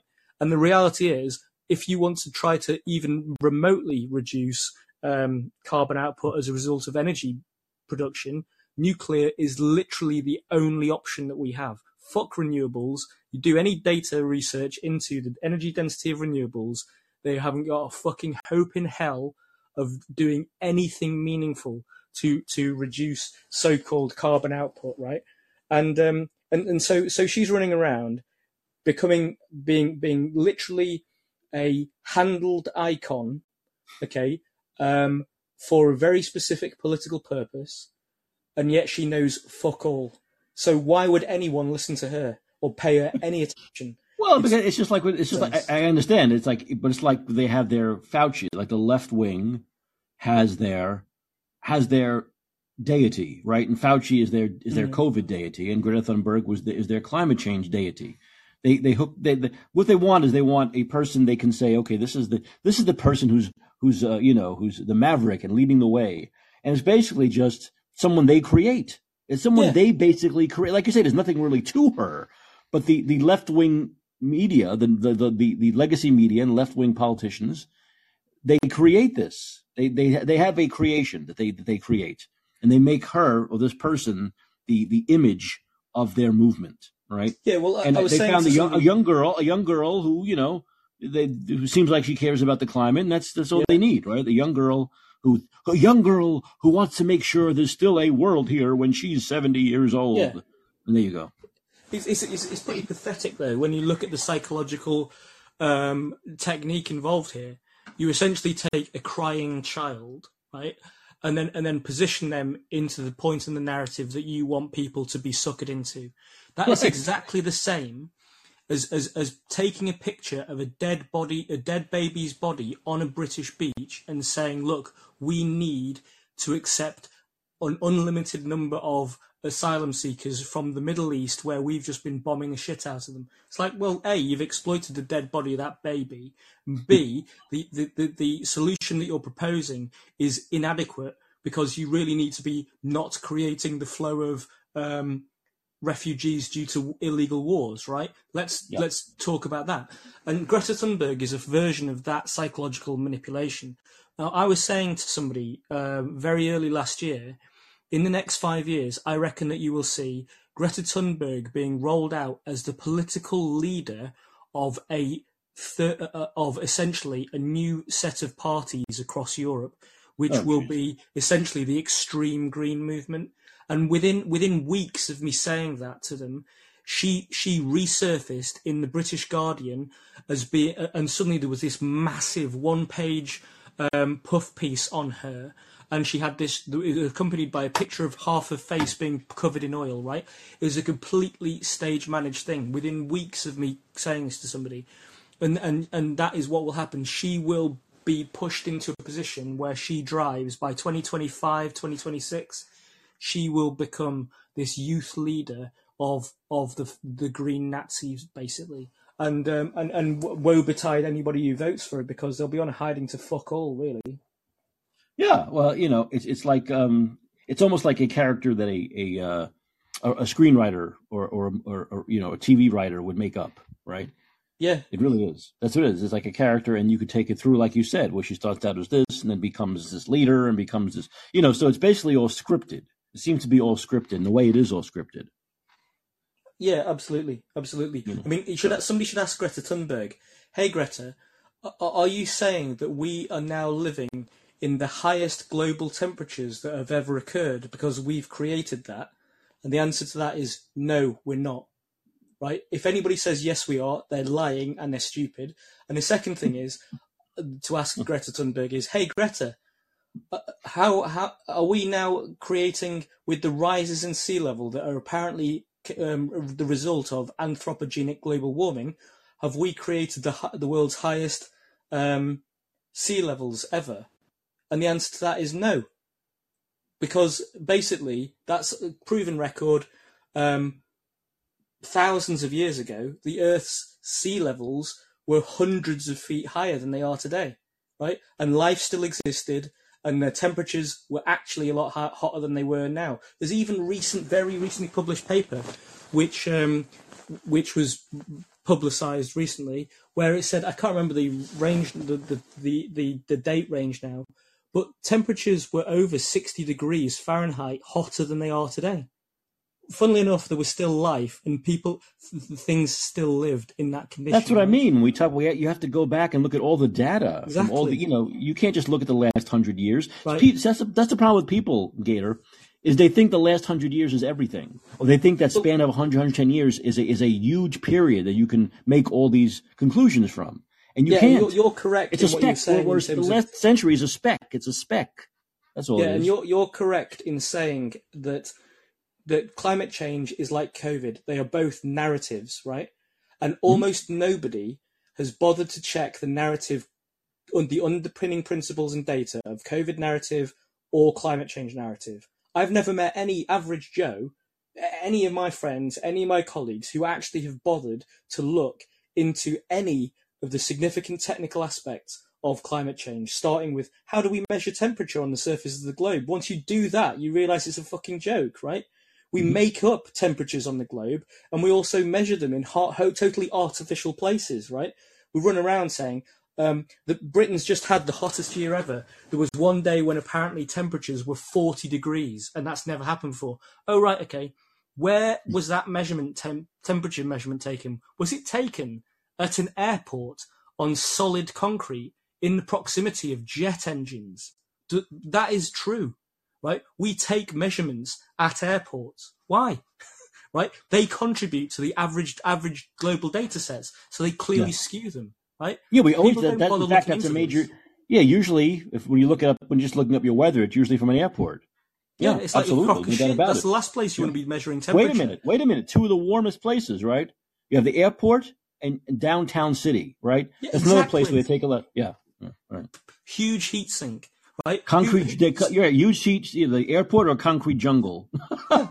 It's true, 100%. Right? Yeah. But nobody wants to know that, do they? They just want to know what the narrative is, right? And so essentially, the problem we've got is that although you and I are on the same level with COVID, and we know the whole fucking thing is a scam, and it's such a complicated. There's so many nuances of testing, genomic profile that drives testing, where the testing is non-specific with S gene dropout or one gene instead of 3, and all these other things. Before you even get into the origin of the virus, whether it really was a specific strain or there's even more nuance to the creation and all these other things, right? There's about 6 to 8 stages at least of the complexities of why COVID and the vaccines are just simply don't match the narrative. COVID has only taken 2.5, 3 years to psychologically embed in people to the point that they did stupid shit that they shouldn't have done to themselves, right? Right. Yeah. Now, yeah, of course. But climate change is a narrative that has been going on and pervaded the mankind's brain for over 30 years. So good luck getting that out of people's heads. If you can't get COVID out of people's heads, you're never getting climate change out of people's heads. And this is the thing. People will just revert to a narrative of, well, it's probably good that we clean up the world. Yeah, but environmental protection is not the same as anthropogenic global warming. Even if there's an overlap, they're not the same thing. Right. And people just don't give a shit about that answer because the answer is just a bit too complicated. It's like, well, shouldn't we just not pollute? Yeah, but sure, don't pollute stuff. Don't pour PFOAs from Teflon production into your entire watercourse like has happened in the USA and is now contaminated the entire world. Sure, but that doesn't necessarily mean that we are causing global warming. Because the globe has been warmer than it is now, and sea levels have been higher than they are now, and that was before we had anything to do with it. But Gator, everything. But you know what will happen? Everything that we talk about, everything that they write about, will be things like we just saw about COVID, where they try to relate. Where they have an article, they write an article where they relate vaccine status to if you're going to be in a traffic accident or not. Yeah. So they'll write stuff like that. The next thing they'll write is that Elon Musk having dirty headquarters is leading to our climate crisis. They'll make these ridiculous leaps, and no one will question it. They'll say, "Oh, I'm reading this on my computers. They know shit. It's got to be right. If I'm reading on my computer, it's got to be something, Or they'll. I wonder if they're ever going to write an article about the homeless people pissing and shitting in the streets of San Francisco, if that leads to any climate issues. I'd like to see that story written. Probably not going to see that one. I mean, and will slipping in human shit be a leading cause of death next year in and around the Chicago region, right? But that will probably be palmed off as COVID or something, right? COVID causing. It'll add to the COVID death numbers somehow. It's just nonsense, mate. Gator, thanks for coming. I want you to have a good New Year, Gator. I'll try. All right, and take it easy. Have a good. And I'll see you next year. Thanks, I appreciate it. Okay, so Bill, hold your thought till next year. You have to hold your thought till next year because what I'm going to do, even though I love you, Bill, is get into the end of the show. The part of the show you've all been waiting for. You haven't all been waiting for this just tonight. You've been waiting for the entire year to get my 10 best list. Look, if you have nothing to do, if you're not going to go out and get drunk later tonight, if you have a couple of days off, you might want to catch up on some of these movies I talk about, whether they're still on the big screen, which I would recommend at first, as you know, or streaming. But first of all, we have to, before I get into my 10 best list of 2022, I have to do my intro here.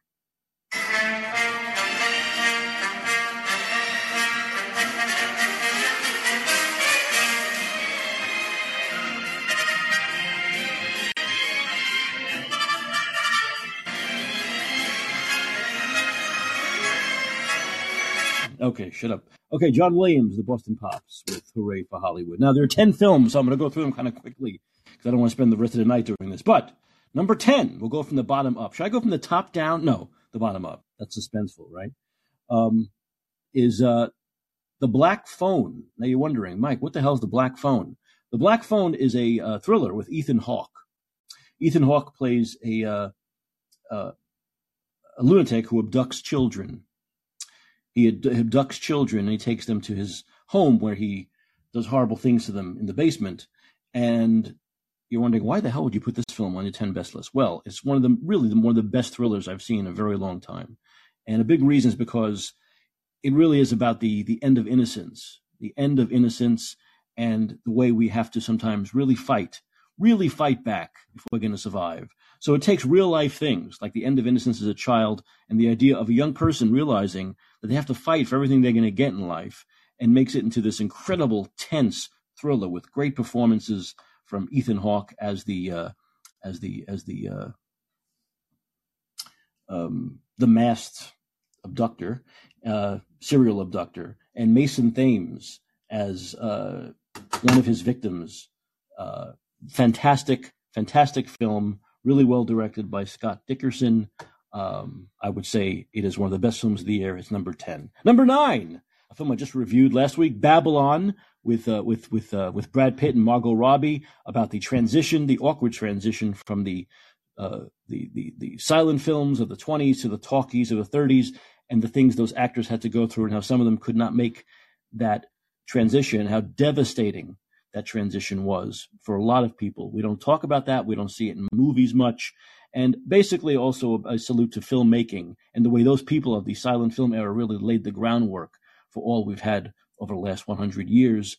Some incredible set pieces, including the opening sequence, which takes place at basically this huge party, this orgy/party, 1920s, roaring 20s party at a producer's house in the Hollywood Hills. Damien Chazelle, great young director, also did Whiplash and La La Land. I have to say that Babylon is one of the best films of the year. Number 9. Number 8, a film that came out much earlier this year, Elvis. Yes, I thought Elvis was one of the greatest biopics I've ever seen. A really, really well-made biopic by Baz Luhrmann, chronicling Elvis and his relationship with his manager. And it's really well done, chronicling Elvis from his early days in Tennessee to his, of course, unfortunate death through drug overdoses and alcohol at a very young age. Tom Hanks is also in it. He plays the manager. I'm telling you, this is a really good film. This is one of the best films Baz Luhrmann's ever made. I have to recommend Elvis. That's number 8. Number 7, a film that wasn't around too long, but everyone should see it. It's streaming. It's called Everything, Everywhere, All at Once. And this is a kaleidoscopic look of this Asian American family as they are thrust into this incredible sci-fi thriller, basically, which goes back and forth in time and has some incredible action sequences, some incredible fight sequences, action sequences, mind-bending time, great performances, kind of a real sleeper. Not everyone saw this. A lot of people didn't see it. I don't think it made a lot of money. It's called Everything, Everywhere, All at Once. Top-notch performances, fantastic direction, just a really great kind of Matrix kind of a film that really chronicles the average people. And it's very number 7, Everything, Everywhere, All at Once. You asked me a question? You asked me a question, Greg or Heidi? What did Tom Hanks do? I don't know. I'm not taking any questions during the 10 best list. No questions during the 10 best list. Cate Blanchett is in Tar, the 6th best film of the year. Number 6. She plays a very famous female composer who not based on a real character, it's a fictional character, who as the film goes on, we realize that she's mixed her personal life and her professional life too much. She's given she's lesbian, and she's given preference to certain women throughout her career. She's crushed the careers of other women throughout her career because they did not play ball with her, or once again mixing her personal and professional life. And we get this depiction of this incredibly great professional, this top-notch composer whose career and reputation is ruined because of her personal life and the ability to separate both of them. Directed by Todd Field, who also did something called In the Bedroom. He also played Nick Nightingale in the Eyes Wide Shut, if you remember, The Pianist. He's become a great director in his own right, worked with Kubrick in that film, and obviously learned a lot from him, a lot of Kubrickian kind of scenes. Tar, my number 6 film of the year, directed by Todd Field. Cate Blanchett, fantastic, carries the film. Number 5, Top Gun Maverick. Yes, the Tom Cruise movie. One of the best action films you'll see in a long time. I mean, I think this might have been better than the original Top Gun. incredible action sequences that put you in the middle of it. I mean, Cruise wanted the audience to feel like they were in those fighter planes, and we do. It's immersive, and the greatest thing, of course, Cruise is fantastic as always, but the greatest thing about Top Gun Maverick is it brought back films post-COVID. Not totally, I get it, but it really started getting people. It was a huge moneymaker. It got people back into the theaters. I'm sure we'll see a lot of films like that, of that genre coming up, because they want to get people back into the movie theaters. So I put Top Gun Maverick as number 5. Okay, as we go through this, number 4, The Banshees of Inisherin. This is the film that takes place in a small island off the coast of Ireland. It's about two men who are Colin Farrell and Brendan Gleeson, who are lifelong friends. And one day, one of them just says to the other, I don't want to be your friend anymore. It's just simple as that. I don't want to be your friend anymore. I don't want you to look at me. I don't want to have anything to do with you. And the conflict that creates. This film is just fantastic. Brendan Gleeson, Colin Farrell, fantastic, incredible chemistry. It takes you into very dark, it's a dark humor. I call it a black comedy. And it goes into the idea of the male psyche and the idea of friendship and feeling not worthy of being who you are and where you are in life, and how that dementia, and how we use each other, even in friendships, how we play off each other and we use each other and actually really need each other to exist. Great film, great performances. The Banshees of Inisherin is number 4. Here we go. Top 3. Number 3 is Timothée Chalamet's film Bones and All, modern day cannibals, young cannibals who at first believe they are alone in life and there's no one else like them. As the film goes along, they meet others like them, a group of young cannibals basically trying to work their way through life as normal people, which of course is impossible because they're cannibals. So the film, what's amazing about Luca Guadagnino's film is that it combines elements of extreme horror and macabre scenes with just incredible scenes of romance, and it kind of gives you the feeling of we go through life with the idea of what life will be, and unfortunately, as we get older, as we go through life, we realize this is what life actually is. So there's always that conflict in this film of what the perfect life we can have, and unfortunately the life we do have. And these young cannibals, going through life, going through the world and trying to fit in, are in that position of never being able to fit in, always seeming like outsiders. And it's just the incredible juxtaposition. It's a very well-directed film. This is what you call a director's film, where the film relies much. Timothée Chalamet's performance is superb. He's one of the great understated actors, I believe. Underappreciated and understated, because his performances are very understated. He doesn't force anything. He lets you to understand his character along with him. He does this all the time. Great actor, Timothée Chalamet. And Bones and All, I think, is kind of like it's just a very, very well-made film that combines elements you wouldn't think could be combined into sort of a very, very sad story of people on the outside who are never quite able to fit into the world. So Bones and All, that's number 3. Bones and All. Okay, number 2, the runner-up, the best film of the year. This is a tough decision between the top 2, and I had to make a decision, so I made the decision. Number 2 is The Fabelmans. That's Steven Spielberg's autobiographical film, growing up, about learning to love film and, of course, the filmmaker he would become and the influences he had. And one of the greatest things, as I said when I reviewed this film, is it's not this saccharine, sugary film about about his influences, and it's not like these grand scenes of what made him who he is. It was basically a family drama. It's about his family, his relationship, his mother and his father, who had a very difficult relationship, and they ended up getting divorced in the 60s, when, of course, it wasn't very common for families to get. Remember, it wasn't until like 1979 we saw a real film about divorce, right? Kramer versus Kramer. And so Steven Spielberg's mother and father divorced or separated, whatever, in the 60s. And the effect that had, that very, very, very particular devastating thing for Steven Spielberg as a child had on his life. And that is where we get the measure of the man. That is what influenced a lot of his filmmaking. But it's a great family drama. And after seeing the film, I'll never watch a Spielberg film again. It really does it. It shows how a person is really influenced by the real things in life, such as his family unit, and how that played out for him as a child into his teens and, of course, going into film school. It's a great film, once again, showing Steven Spielberg can still make a fantastic movie, even at his age, all the great movies he's made. He can still make a really personal, intimate film. Great acting all around. The Fabelmans #2. And if I had a drum roll, but I have no drums because it's low budget.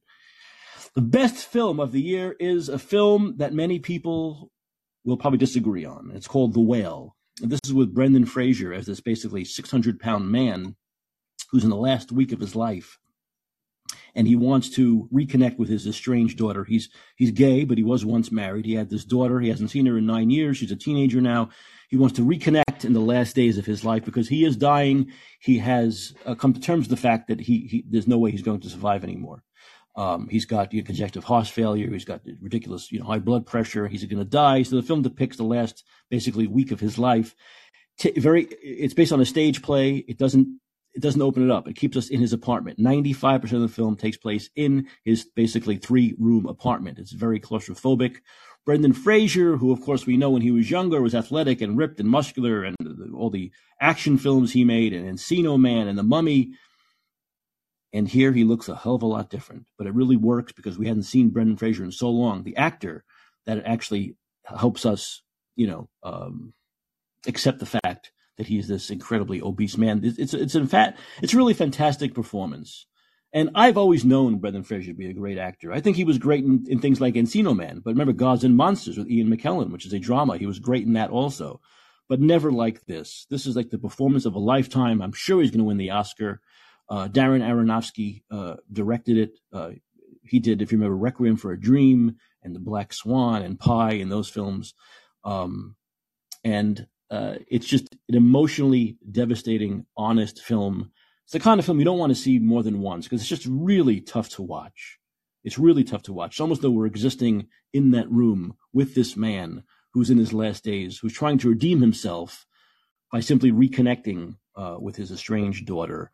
I usually don't tear up in films. I teared up many times in this film, so I just think it's something special. I think it's incredibly well directed. Once again, great performances all around. It's The Whale, and The Whale is the best film of 2022. Okay, going through the list again. 1, The Whale. 2, The Fabelmans. 3, Bones and All. 4, The Banshees of Inisherin. 5, Top Gun Maverick. 6, Tar. 7, Everything Everywhere All at Once. 8, Elvis. 9, Babylon. 10, The Black Phone. If you have anything to do, nothing to do this weekend, if you want to get out there and see a movie on the big screen, if you want to stream them, I've given you plenty of entertainment. Look, I've given you plenty of options. There's no excuse. You don't have to get drunk. You don't have to watch Anderson Cooper and what's his face, the other Anderson guy, whatever his name is. Who's the one that does it with him? And Andy Cohen, 2 Andys, Andy Cooper, Andy Cohen, get drunk on CNN. Don Lemon can't get drunk anymore. CNN made a rule they don't call it the Don Lemon rule, but it is the Don Lemon rule that you can't drink anymore. He can't drink anymore. Everyone else can drink but him. The Andys can drink, but he can't drink because he makes a fucking total fool of himself. Even more so than normally when he drinks. So he can't drink anymore. So I don't know what you're going to do. Maybe Fox News, they're going to be in Nashville.